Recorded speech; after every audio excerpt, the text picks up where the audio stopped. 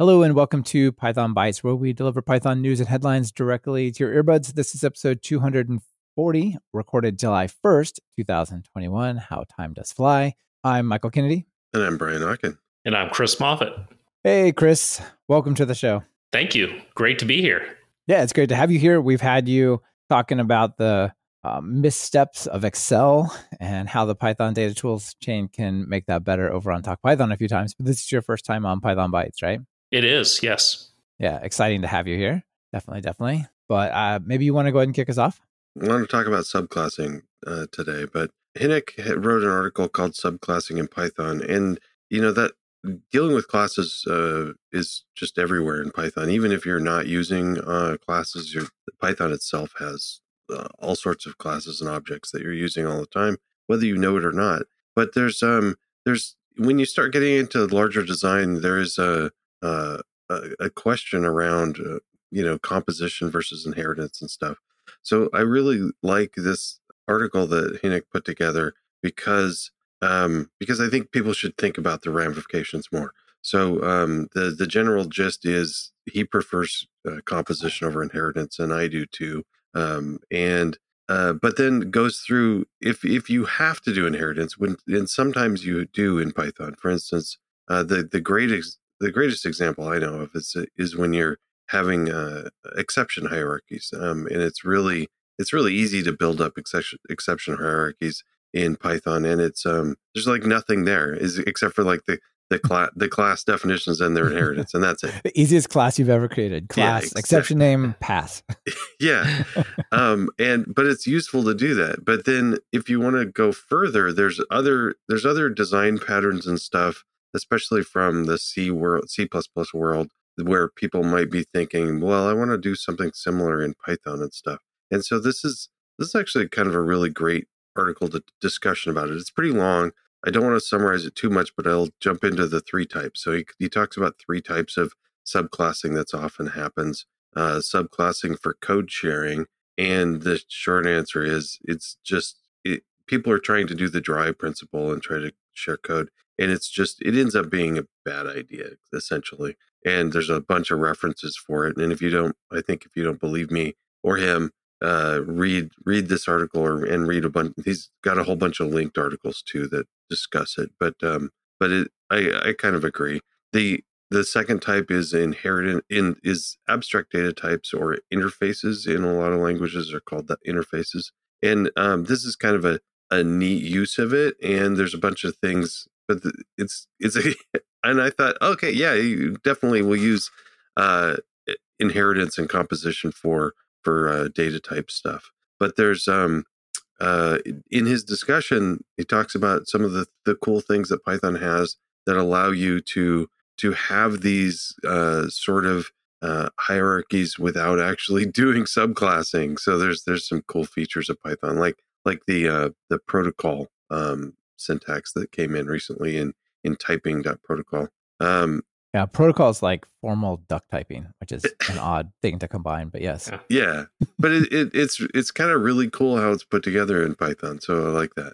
And then lastly is specialization, and that's where kind of the exception hierarchies come in. But also, he's got a great discussion about structuring data classes that have common elements, and I think that's an interesting discussion too. And I think I already said this. The summary really. It's really hard to summarize this article other than it's good to think about your design, especially if you're going to try to bring subclassing into it. So please do that. Yeah, awesome. I haven't had a chance to dive into this article, but I do want to read it and explore it. It touches on a couple of things, like it touches on namespaces and modules, which I think is pretty interesting. So many people coming from C++, C#, Java, etc., like all these really strongly OOP, especially C# and Java, where everything has to be a class.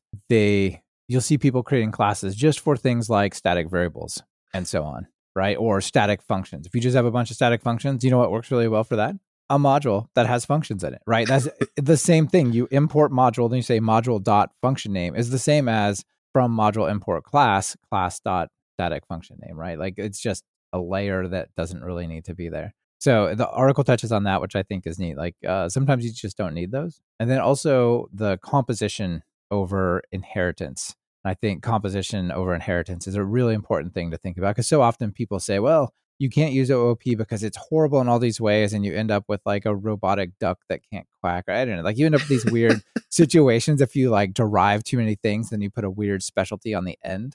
You're like, a duck is an animal, and then like but it has wings. But wait, now it's a robot. Now why does it eat water? It's like, what happened to it, right? But the composition allows for you to keep things much more tight and small in the inheritance stack, but still put them together in meaningful ways. So anyway, yeah, I want to see more about this. This looks great. And I'm coming from a standpoint of I'm a C++ person as well, and I've done both extremes. I've like gone way down the inheritance hierarchy thing and had like 7 deep in hierarchy, maybe not 7, but like 5 deep, and it gets to be a nightmare. So then I went to the other direction and didn't do any inheritance at all in a design. But there's problems there too. So yeah. Thinking about it and doing it smartly you just need to. Yeah. So it's often like salt. Like it's really good when you have some. But if Yes. you try to go like, salt's great, I'm going to have that for dinner. Like, no, you shouldn't do that. I think the other thing that's really important about this is, depending on how long you've been working in Python, sometimes you kind of get stuck in a rut and you're always doing the same thing, and the language has evolved and grown over time. And so I think articles like this kind of force you to take a step back and see if you're using all the new features in a way that maybe aren't idiomatic. Also, a quick comment out there from the live stream. Paul says, first time watching the live stream. Hey, Paul, weird seeing everyone when they say the intro. Indeed, it is kind of weird, but I want to highlight this one to say hi to Paul. Thanks for being here. But also, if you're listening, you're like, hey, I'd kind of like to see what's on the screen while you're all talking about this. You'll follow us on YouTube. There's like a live stream menu right on pythonbytes.fm. So it's easy to sign up for that. And also, Sam out there in the live stream following up on that says, currently maintaining a library with a deep templated class and hierarchies. It's very hard to keep track of it all. Yeah. I hear you that's for sure. All right. Let's switch over to the next one. Now, I tried to resist this, Brian. I promise I did. But I've ended up with an extra with 7 more extras. Hear all about it. And it just had to become a main item, because otherwise we'd be here for hours. Which is not the idea of the show. So we've got an extra. Hear all about it. 9 extras. Let's pull them up. Extra number 1. We've talked about Pyodide. I had a whole Talk Python episode on Pyodide, which is an interesting thing. It is this project by Mozilla where you take Python and you run it in the browser, and then you take many of the data science packages like NumPy and Matplotlib and stuff and compile them into the browser. And then you basically have client-side Python data science, which is really interesting. This project is being spun out as its own topic, as its own project. It's no longer under Mozilla. Usually that doesn't sound good to me. It kind of sounds like it's been orphaned. I have no idea what the status of Pyodide is. People can check that out, but it's no longer under Mozilla. It's its own separate thing, as they say. So it's cruising out there. And also, it didn't get compiled to JavaScript. It got compiled to WebAssembly, which is interesting because that's faster. Mm-hmm. All right, that's number 1. Number 2, I just, as in a couple hours ago, released a brand new course, Python-powered chat apps with Twilio and SendGrid. So the idea is if you want to have some kind of chat bot, but a lot of that conversation has to involve your database and your data and verifying things. Like the app that we built here is a tech-savvy bakery where you can order cakes by sending it a WhatsApp message. And then it'll say, hey, you want a cake? Well, here's the menu. And it actually gets the menu from our Flask app. And then they pick something off the menu. And once they pick all the details, they say, I'd like this. Say, okay, great. We send it back to our website and figure out how much that's going to cost. They order it, goes back. We send them once they accept it, they get like a customized pretty email. It goes back to the back end. The bakers bake it. It sends them another message to let them know. So if you want to build kind of like that workflow, Twilio and SendGrid, check it out. This course is super fun. It's 6 hours and it's 100% free. So people can check that out. That I think if you're trying to build that kind of thing, that'll be a lot of fun. So links in the show notes there. Oh, wait, I had something. Yes. If I can't afford free, can I get a discount code? Dude, I will give anyone listening 50% off that. So I have this really cool tweet, and Twitter is broken from what I can tell for everything that's not the homepage. So something went wrong, but let me describe it. So when you look at it in the show notes, you'll be able to see there's a really cool tweet from Nick Mall, who was the guest on the show last week. Oh, you got it? How can you get this to work? You've got some sort of magic. All right. Well, so thanks for putting it on your screen. So here we have Will McGuinn, showing an animation of basically this really cool, like collapsible sidebar and like scrolling within sub windows inside of textual, right? We talked about textual as well. And it's just such a cool graphic that says like, wow, you can build some pretty amazing applications there. What do you think? Will's just knocking it out of the park with this. It's fun to watch him go so fast. Absolutely. Well done there, Will. I'll switch back to mine for a moment. Okay. Ars Technica works on my computer. So remember we did an episode and I titled it something like Flock No or something like that. So Flock, Federated Learning of Cohorts, is something that Google was trying to do so that they can replace third-party cookies. Why? Because people are running ad blockers, or like I am right now, a VPN that at the network level blocks all the ad tracking and third-party cookies. So they're just basically not working very well anymore. So they're going to cancel third-party cookies, Chrome, which means they're canceling for the internet.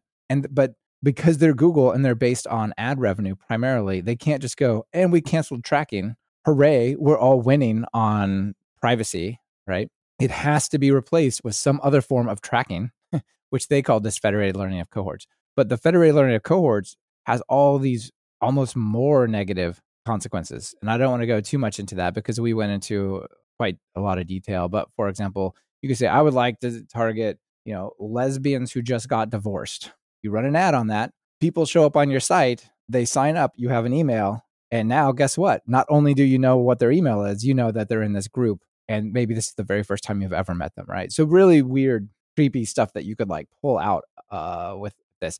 Anyway, the big news is Google delays the rollout till 2023 because you know what? People don't like it. They're not super keen about it. So there's a whole bunch of people who are against that.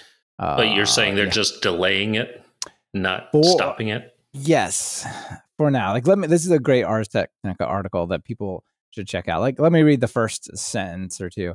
Google's plan to upend web advertising and user tracking by dropping third-party cookie support in Chrome has been delayed. Most browsers block third-party tracking cookies now, as do VPNs, like I mentioned. But Google, the world's largest advertising company, wasn't going to follow suit without protecting its business model first. But there's a lot of challenges with this. A lot of people have come out against it. And it's not going to work out super well. So they decided to delay it. That's what they said. Stage 2 starts mid-2023. Google says it's received substantial feedback. Including from us. And other companies out there are like, we kind of want to keep tracking too, but we're not really excited about this, so we're just going to not say anything. Like Apple, Opera, Mozilla, Microsoft. Yeah, they're like, we're not so sure about this. Anyway, yeah, they've received substantial feedback. So hooray, I think, for now. One thing that we don't talk very often about in Python is what if you want to ship your code to somebody and it has sensitive algorithms in it, right? It's not that common, but you could get Py2exe or Py2app, bundle up your code and give it to somebody. For example, Dropbox does something to this effect, right? You've got your Python code running up in your little menu bar. And there's other ones as well. But you might want to encrypt how that works or protect how that works, so people can't just open the PY files and look around. So there's this thing called Source Defender. I'll be clear, this is a paid commercial product. I have no affiliation, but they sent me a message, hey, we're doing this thing. What do you think? It looks kind of interesting. I think it's going to be a pretty limited set of people who actually care about this. Like if you're running on Docker, you're running on the server, you probably don't care. Maybe you do, but probably not. But if you'd like to be able to encrypt your source code so it's much harder to see and then ship that to somebody, you can use this thing as part of their paid service. So that's kind of cool. People can check that out. Let's see. It doesn't play noise. I don't want that. So I was recently interviewed on a day in a life in a work from home Pythonista, which is a cool series being done by the folks in the Philippines. If you want a tour of the behind the scenes studio and all the work from home stuff, people can check that out.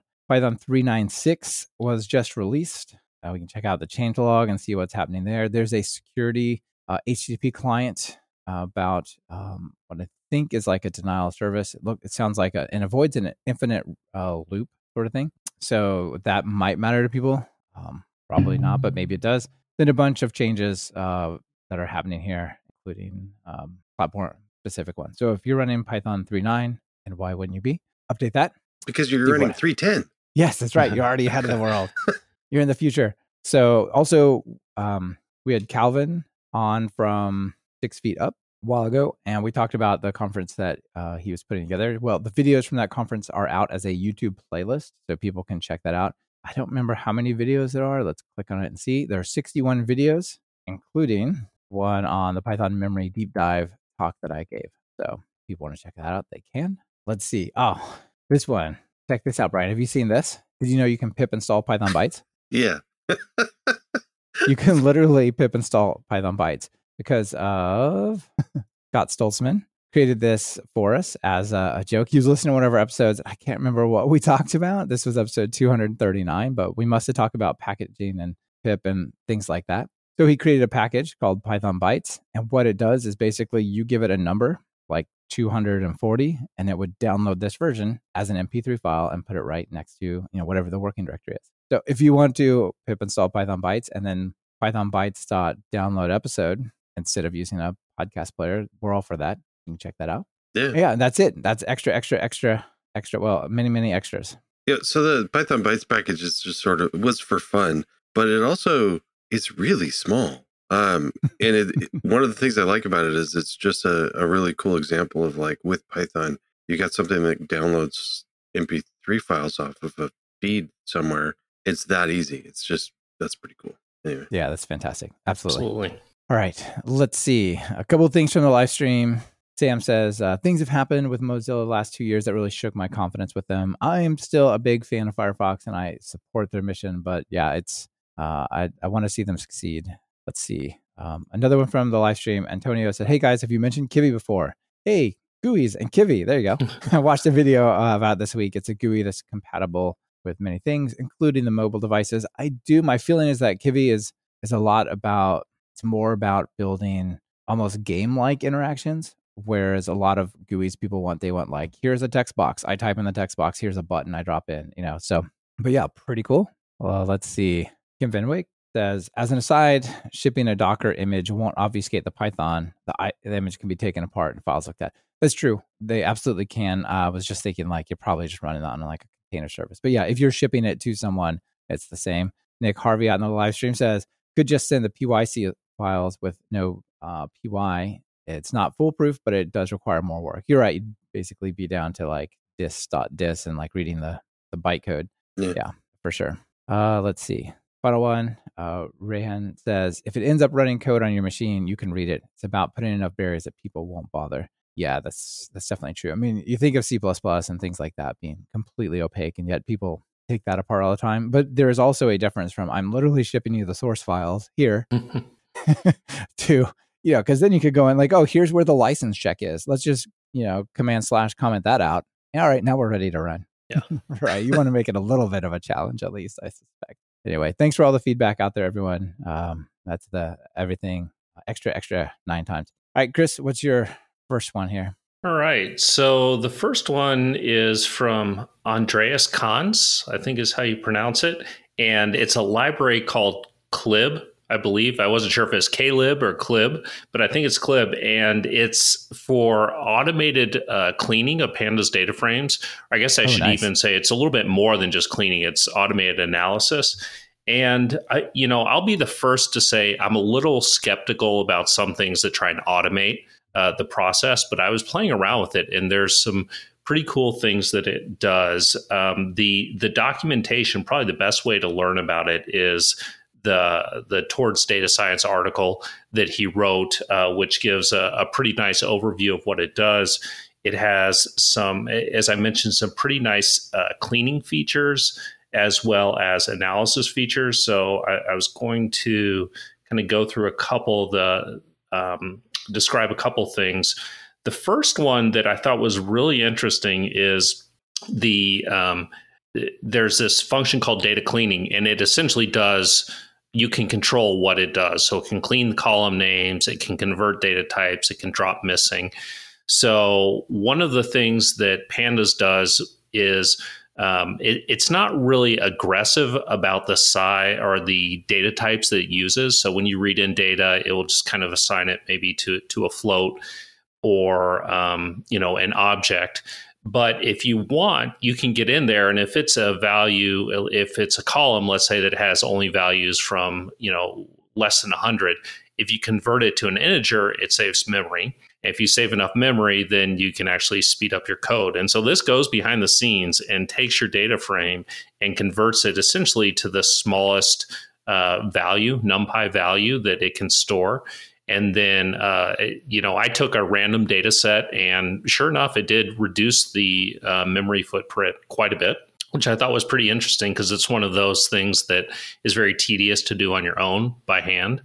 Does it do like if you have the same string, does it just create a pointer to one copy instead of having that many times, stuff like that? It can do that by converting it to a category type. That's essentially what Pandas is doing when you create a category. It does that to kind of string to like a list conversion, and it's it's pretty effective. And yeah, I've used the category piece before, but I haven't actually gone in and tried to shorten up the numeric columns. Which is really useful. The other thing, just convert them to all the integers, and then it'll just be shorter, so you don't have to worry about the size. I'm just teasing. Yeah, you probably need that floating point. Yeah, no.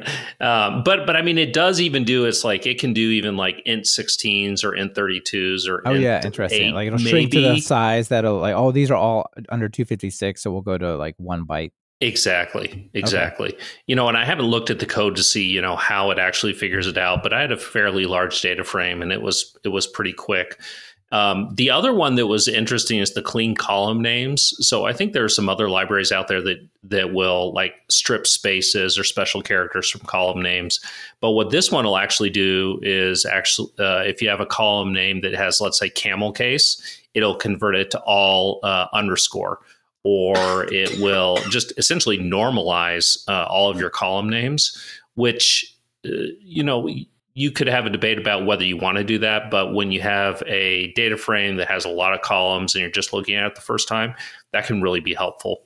And then the other function that it does that works pretty well is for cleaning duplicate data or empty data. So if you have a lot of columns that have no values in it, or just maybe 90% of the values are empty, you can set thresholds and just clean that all out. So I was playing around with it and I was pretty impressed. And I kind of wanted to call it out because the documentation right now is mostly around the Jupyter notebooks that he has. So I think, it would be nice if we could get some more docs in there and some more examples.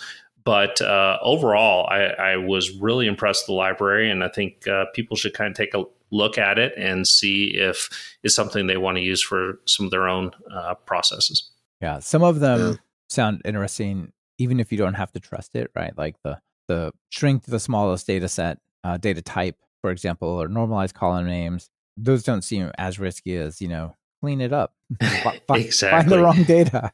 Exactly. And then I forgot to mention, it also has some nice correlation plots.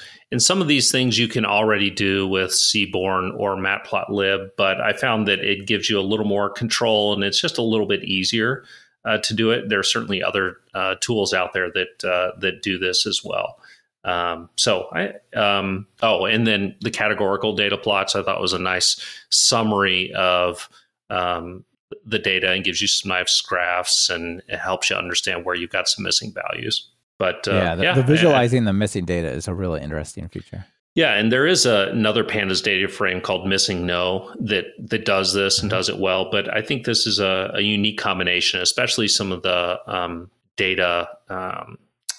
The memory saving features that it has are pretty neat. Yeah. So the cleaning features though have a lot of there's a lot of parameters to it. So it looks like you have a lot of control. And again, this is open source, so it isn't that magical. You can just look at the source and see what it's doing. So it looks. Exactly. Yeah. And that was one of the things I was looking at is like data cleaning, I think is kind of the top level, and you can just run that wide open and it'll do everything. And it actually prints out a pretty nice summary of what it does. But you can also go in there and specify parameters, like you said, to control it so that maybe it doesn't rename the columns or drop some of the missing data. The other thing that I tried to play with that seemed really interesting is this pool duplicate subsets. And essentially what it tries to do, and I had a little bit of trouble with this because I think I put too much data at it, but it tries to, maybe if you have 10 columns of data, it says, well, you know what, 4 or 5 of them are very heavily correlated. So we're going to drop them and just give you the 4 or 5 that are actually most useful. And so I think that's some interesting tools to use when you get some data that maybe you haven't worked with before. Yeah. Cool. Yeah, very nice. What a good find. Brian, you got the next one? Sure. Yeah. Let's see, just a second. So I wanted to remind people to every once in a while look at Func Tools, because it's I've experienced Func Tools as kind of an interesting library or library that's built in that is it kind of grows with you. So if you're new to Python and you look at it, it's going to be confusing. There's it's like all intermediate stuff in there. But as you learn and experience more Python programming, come back to it every once in a while, because there's stuff in there that you'll use that you didn't think about before. So I'm going to go through a few things. And actually, I wanted to call out, there was an article by Martin Hines that I read that kind of reminded me to go through and look this. So I want to shout out to him. Thanks. We've talked about some of this stuff before. We talked about function overloading with and using single dispatch as one of the ways you can do function overloading in Python, which is cool, and that's part of Func Tools. And hopefully, people are familiar with wraps. Wraps is a way to create decorators that act like the thing that you decorated. And so, if you're writing decorators, make sure you check out wraps. And then caching as well. I'm sure we've talked about LRU cache, but I'm sure we have. Yeah. So that's in Func Tools, the caching, and new in 3.9. There's just a simple cache. You don't have to say LRU cache, and it's just a convenience wrapper around LRU cache. But there's no max size, so you don't want to do that for things that you actually want to throw items away. But caching is super cool. So check that out. And then when I first saw the LRU cache, I'm like, whoa, I got to go figure out what this LRU is. And it's not like, rather than just like cache the response, I guess the other question though you might be is like, well, what if you pass 2 variable or 2 arguments or sets of arguments? How do those? Yeah. So either way, it's kind of not 100% totally obvious what's going to happen. Yeah, it's very cool. Yeah, there's a bunch of caching stuff in there, like the LRU cache, but then you can also cache a property. And actually, the property one I hadn't used before, but I was playing with it this morning, and it's really cool. So, like for instance, if you've got a data class or something, or any class that has a bunch of stuff, and some of the things you have an expensive read on one of those because you have to calculate the value. You can throw a cache property on it, and it looks pretty cool. One of the neat things about it is, it only reads it once, and then it caches the value of the property. And if you need it to refresh, you call delete on it, it's kind of a weird but kind of cool also. But it's odd to call delete on something that you want to still be there, and it'll just reread it next time. So that's how that works. That is weird. That's definitely weird. Total ordering, I didn't realize was there. You can so if you have something some data type that you want to be able to compare, you can use total ordering to define equal and one other operator, and then you get all of the comparison operators show up. You can use that. And then the last one I wanted to highlight is partial and partial method, which these are kind of neat in that, like, let's say you've got a function that takes a whole bunch of arguments, but you want to pre-fill some of those in and create a new function that has some of the arguments pre-filled in. You can do that with this, and it's pretty neat. So yeah, okay, interesting. I see you partially supply some of the arguments, but not all of them. Yeah. So just shout out to this that these are intermediate or advanced topics, but they're as you learn more Python, come back to this every once in a while, and you might just find it useful. Yep, indeed. I was like, how did I miss this cached property thing? Like, surely I would have paid attention to that, because so often these properties, they're like computed things, but they often don't change. Right? You get something back from the database. It has time stored in seconds. You want to know how many days it is till something happens. You might have a days property, right? But that's probably not good. So having that cached is cool if you're sure it's not going to change. But I'm like, how did I miss it? It's new in 3.8. Yeah. So it's not super old. Yeah. And like Chris said, one of the reasons to revisit a lot of these things and pay attention to the news on Python is because the language changes like this. So yeah, for sure. Kim out there in live stream says also worth looking at iter tools from time to time. Definitely. Great. Indeed. It's in the same level of complexity, but for collections. Right? It's kind of like that. You wouldn't first go there, but eventually like, oh yeah, this is what I wanted. I just didn't know it. Speaking of things you didn't know it, let me scare you all a little, make you all delighted. I don't know. You tell me how you take to this. So let me set the stage. GitHub has a little bit of source code, much of it actually public, right? Like it's public repos and whatnot. So it can be analyzed and talked about and shared or used to train an artificial intelligence, which is pretty crazy. And if you look at the artificial intelligence around text, there's the GPT-3 stuff, which is like scary, good text-based AI. Well, they decided, what if, our parent company also makes this editor? What if we did an AI based on understanding the source code from GitHub, like all the source code from GitHub, and put it into VS Code, and then it did stuff? Have you all seen this? It's called GitHub Copilot. Yeah. Yeah? I haven't tried it yet. I was going to put the link in there and you beat me to it. Oh, yeah. I was on top of it. So if you go over here, it actually works for TypeScript, Go, Ruby, Python, a couple other languages.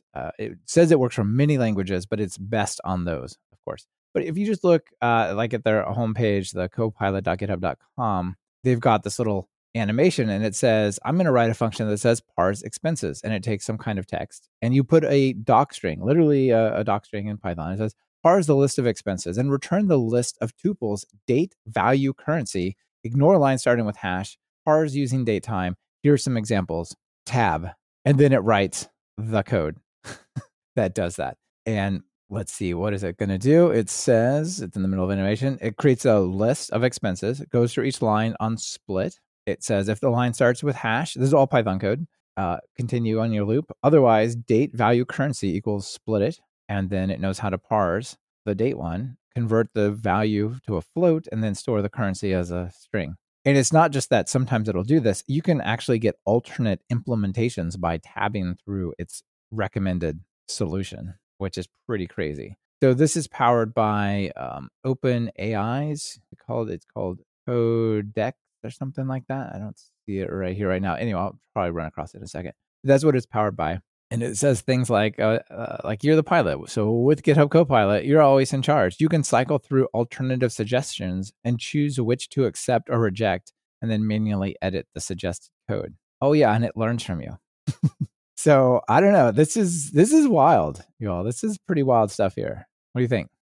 I think it's really impressive. I mean, it will be interesting to see what it's like when you use it in real life. And I think that there could certainly be limitations, but I don't know about you, but whenever I'm programming, there's always these things I just need to go and look at the documentation or look at Stack Overflow to refresh right. Like my memory. I got to connect to SQL Alchemy, and I totally forgot how to do those 3 steps for that connection string sequence, right? Exactly. Yeah.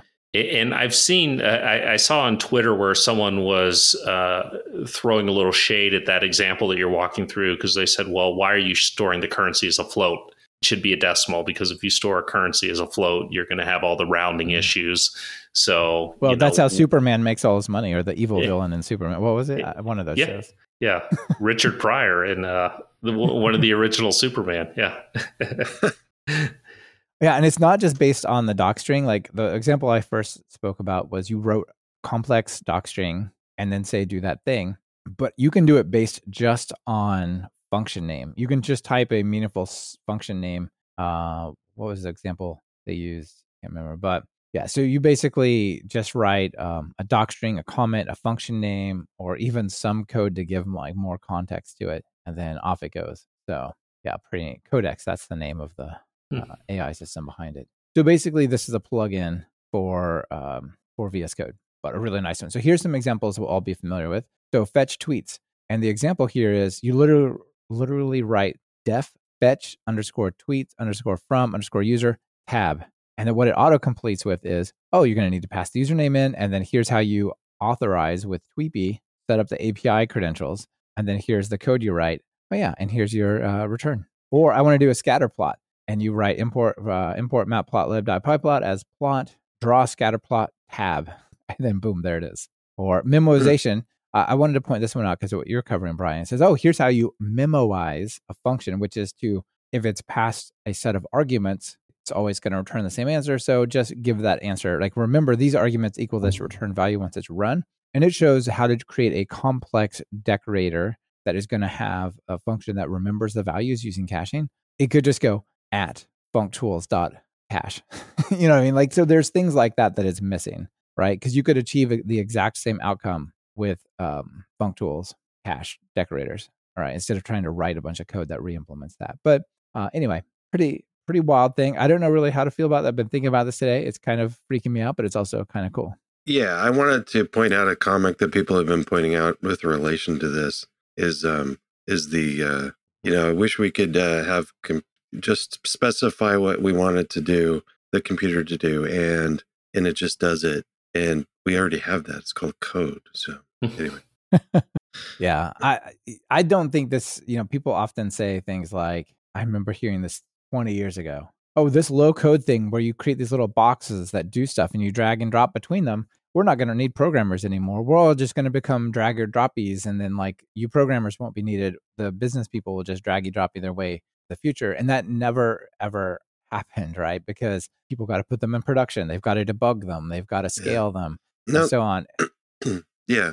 Yeah. I think the same thing here. Like, sure, it wrote it once, but you can't have a write-only experience for your code. You have to understand your code and be able to evolve your code and work with. So this might power you into a solution faster, but I don't think it escapes the need of people doing meaningful software work. The person that pointed out, and several people pointed out the example of using money, floats and money. That does highlight one of the problems with something like this, though, that everybody needs to be careful of is the code that's generated. Now you have to you were already carefully thinking about it when you were creating it. But if something else creates it, you've got to scrutinize that to make sure that's really doing the right thing. And so you're code reviewing some AI code while you're coding your own stuff. That's just a different part of your brain. You got to make sure that you're really paying attention. Yeah. Yeah. And even I was looking at that matplotlib example, and I would even argue that's not really the way you should do a scatterplot in matplotlib, because you should use the object-oriented interface in matplotlib. I mean, the code will work, but I wouldn't advocate that you use that code. And so to your point, I think it will be interesting to see if it does learn on your own coding style. So does it start to recognize those things that you're always, like you said, connecting to a database or fetching a file or doing a certain pandas function? Will it start to learn that? And then that I thought would be I really read something interesting about it adapting to you and it learning from what you're doing, but I have no idea what that actually means. Yeah, hopefully it's paying attention. So if it generates something and you change it to the different method and everybody else is doing that also, maybe they'll stop suggesting the old one and start suggesting the new one. Yeah, I'll Chris, to your point about having to, or maybe it was you, Brian, sorry, whoever said about you've got to like criticize this and you didn't write it. So you basically have to study it and then understand it and study it to make sure it's doing the right thing. A couple years ago, I don't know, a while ago, I was river floating and broke my hand on some rocks, broke my finger in a bunch of places. And like my fingers were completely wrapped up all the way to the very tips. There was no like, little pecking, typing while my hand healed. It was like, nope, no, one-handed, really slow. So to keep things going, I used voice to text to try to like at least keep email flowing for a month or something, And what I found was I could write pretty decent emails. It's hard to like stop and think in whole sentences the way the little tools like it to work, but you can get it to work pretty well. But the mistakes it makes that are phonetically correct, but actually what you mean wrong, like they and they, or something that sounds like what you said, but is actually not what you mean to say, is incredibly hard. It's much harder to understand and edit than you would think. And so things like this, like, well, I wanted it to do that and I hit tab and it's doing, I feel like there's going to be a lot of blind spots. Yeah, well, it did what it says it did, and I typed the thing, and it seems right. And like, how do you really, really know? It just seems like in the same type of situation, it's going to be harder than normal code to check because you didn't have to think through it to create it. Yeah. A couple comments from the live stream. Rehan Don't give him ideas. Says greeting Dr. Falcon. Joshua, where have you been? Let's play thermonuclear war as a doc string. And Nick says, I can't help but think of Microsoft Tay, which Microsoft Tay was this really cool bot that was like super good at adapting to stuff. And they put it on Twitter, but people decided to like be mean to it instead of teach it. I think in like Japanese Twitter, it became a very kind and intelligent bot, but on like English Twitter, it got turned into like a racist, horrible creature, like right away, and they actually had to cancel the project. So yeah. And then Arthur says, next April Fool's Day prank. Everyone start writing terrible code that influences the AI, and this is why English Tay went down the tubes. Mm-hmm. Let's see. And then Sam, for goodness sakes, don't trade it on GitHub code. It'll arbitrarily turn on debug mode. Yeah, perhaps. Yeah, Kim thinks this is both very impressive and vaguely unsettling, and that captures what I was thinking. Rehan, will it go and talk to the marketing people for me? No. I'm good with people. That's what I do. Yeah, okay. Another thing that's not mentioned here explicitly, but I think is interesting is this code is coming from GitHub. Yeah. When I go and I'm saying like, I'm working on super secret commercial project for large organization that has lots of people trying to scrutinize it, and I hit memoize tab, it's going to write some amazing code. Oh, by the way, was that GPL? Where did that code come from? Right? Like, what's the license of the code that was on GitHub? Did I just now all of a sudden grab something that turned, like if I was doing this on Windows and I hit tab, is Windows now open source? I don't know. That's a really interesting point. And you would think if it was a small startup, someone will probably sue them. But, this is Microsoft now. Yeah, so exactly. Yeah. Anyway, so I agree with Kim. This is both very impressive. If this is the start, like where will it go? It'll be very amazing, but it's also vaguely unsettling at the same time. And I don't know how I feel about it, other than I wish it was in PyCharm so I could play with it more often. All right, Chris, you got the last one? I do.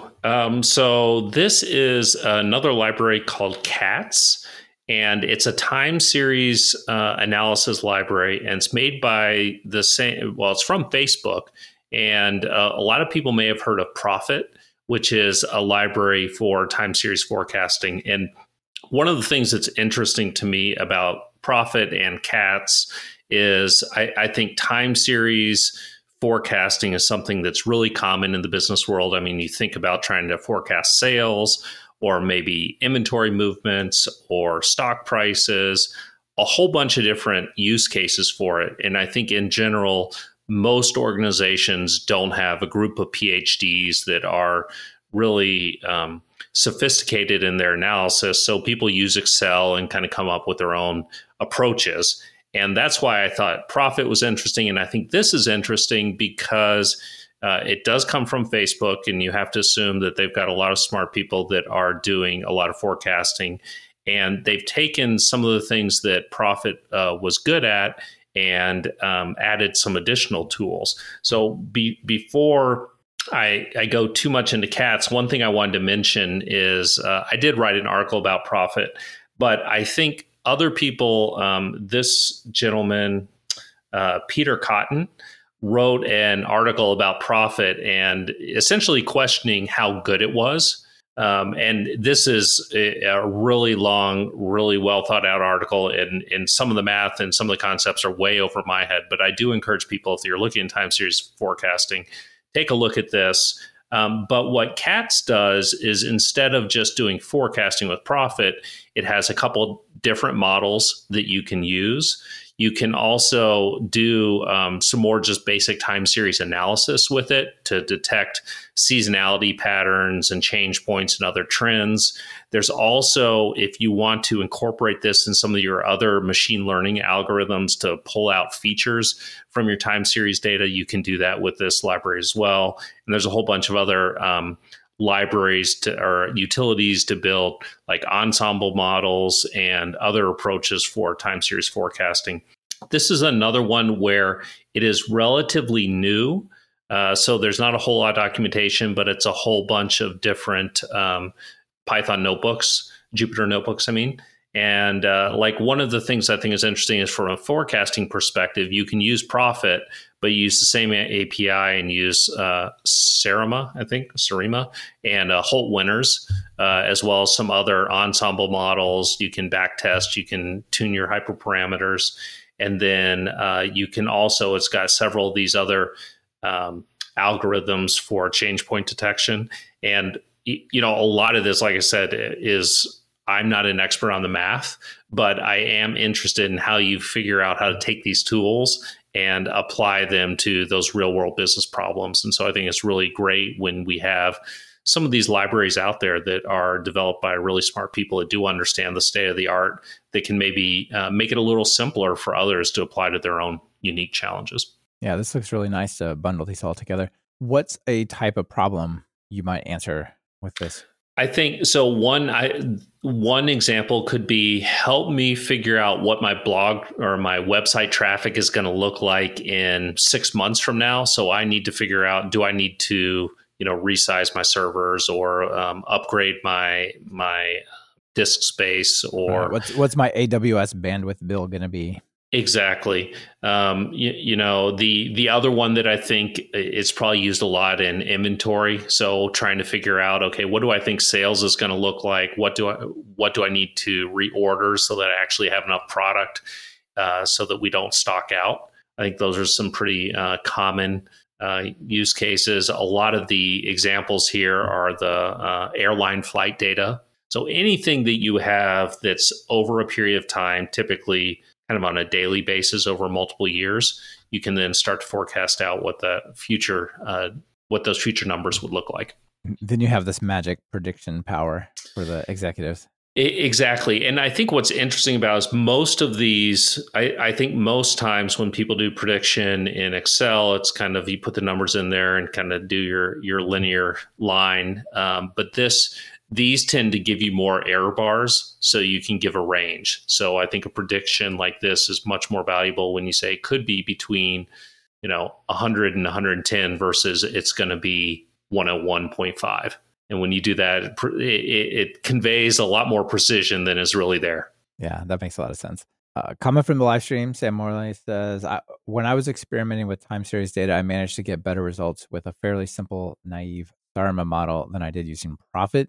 Yep. And I think that's exactly what this article, I don't know if he's read this article, but the article from Dr. Cotton, that's essentially what he says is some of the more simple models did outperform Profit. Yeah, interesting. Well, cool. All right, Brian, is that it for all of our items? It is. You got any extra stuff you want to throw out there? I just had a quick one. Somebody on Twitter last week asked, why did I write a second edition of the book? And so I thought, well, that's a reasonable question. So at pytestbook.com, you can go, and I've added a why a second edition section. So you can go read that. New built-in fixtures, new flags, package scope features, F strings, types, all sorts of good things are available that weren't available then, right? Yep. Yeah. There's all sorts of reasons. So always good to see Pathlib there. I love Pathlib. It makes my life so much easier when dealing with files. Yeah. I finally made the move. I put down os.path, and I'm now all about the Pathlib. Loving it. That's good. Yeah. Chris, anything else you want to throw out there? I was just going to throw out one other. I was doing some research for working with units of measure, and there's a library called Unit. UNYT? UNYT, that allows you to do things like convert kilometers to miles, but it works with NumPy. It works with all the scientific stack. And that was, I hadn't heard of that one. I thought it was kind of interesting and wanted to put that out there. And next time you need to actually do something with units and convert back and forth, might want to consider that. And then it looks like there's a lot of like physics and chemistry type things, like the mass of the Earth, the radius of the Earth as constants, probably pi and e and all those things. Yes, exactly. And I think it's when you start getting into it, there's probably a temptation just to code it all yourself, just put those constants in there. But when it starts to get more complicated, I think something like this could be really useful. And then there's another approach called Pint, which also works. And there we go. which also works with units and has a little bit different approach. And so I think it's good to take a look at both of them. And if you have a need, then you can decide which API is going to work best for your unique situation. Yeah, these are cool. I haven't looked at Unit, but I love Pint. And I think the name is so good. It is. Because my wife will ask me, like, how many ounces are in a pound, or how many pints are in a liter? I'll be like, or even in, I don't know, a quart, or vice versa. I'm like, I have no idea. These are such messed up volume measures. And so it's like, here's the thing that takes the thing you don't really know about and allows you to convert it to the others in a safe way. It's good. Exactly. I got one more quick extra to throw out as well for you, Chris, there. I forgot to mention that you are the author of the move from Excel to Python with Pandas course over at Talk Python Trainings, which is a really popular course. Basically, it's a intro to Pandas course disguised as solving problems you might with Excel, right? Exactly. Yeah. No, thanks. And I've had a lot of good feedback from folks. So hopefully it's interesting to the listeners that haven't had a chance to check it out. I might have to buy that for my boss. Maybe you can get that discount code. Yeah. Get the discount code. All right. You ready for some jokes? My Twitter came back, so I can show the Twitter joke now. Yeah. All right. So Dean, who is often, but I don't see him today on the live stream, sent a joke over and said, do you know how they say async in Italian? Asyncio or asyncio, which I thought was a pretty good one. Asyncio, asyncio. I love Italian. All right. You guys got another one out there? I saw one in the notes, another joke, but I didn't see who put it there. I've got one. So does anyone know why cryptocurrency engineers aren't allowed to vote? No, I don't know. Because they're minors. Oh, that's a good dad joke. Yeah, it is. Absolutely. Well, on that high note, let's call it a show. What do you say? Yep. Brian, thanks as always. Chris, thanks for joining us this time. Thank you very much. Really appreciate it. Yeah. Bye, everyone. Thank you for listening to Python Bytes. Follow the show on Twitter via @PythonBytes. That's Python Bytes as in BYTES. And get the full show notes at pythonbytes.fm. If you have a news item you want featured, just visit pythonbytes.fm and send it our way. We're always on the lookout for sharing something cool. On behalf of myself and Brian Ocken, this is Michael Kennedy. Thank you for listening and sharing this podcast with your friends and colleagues.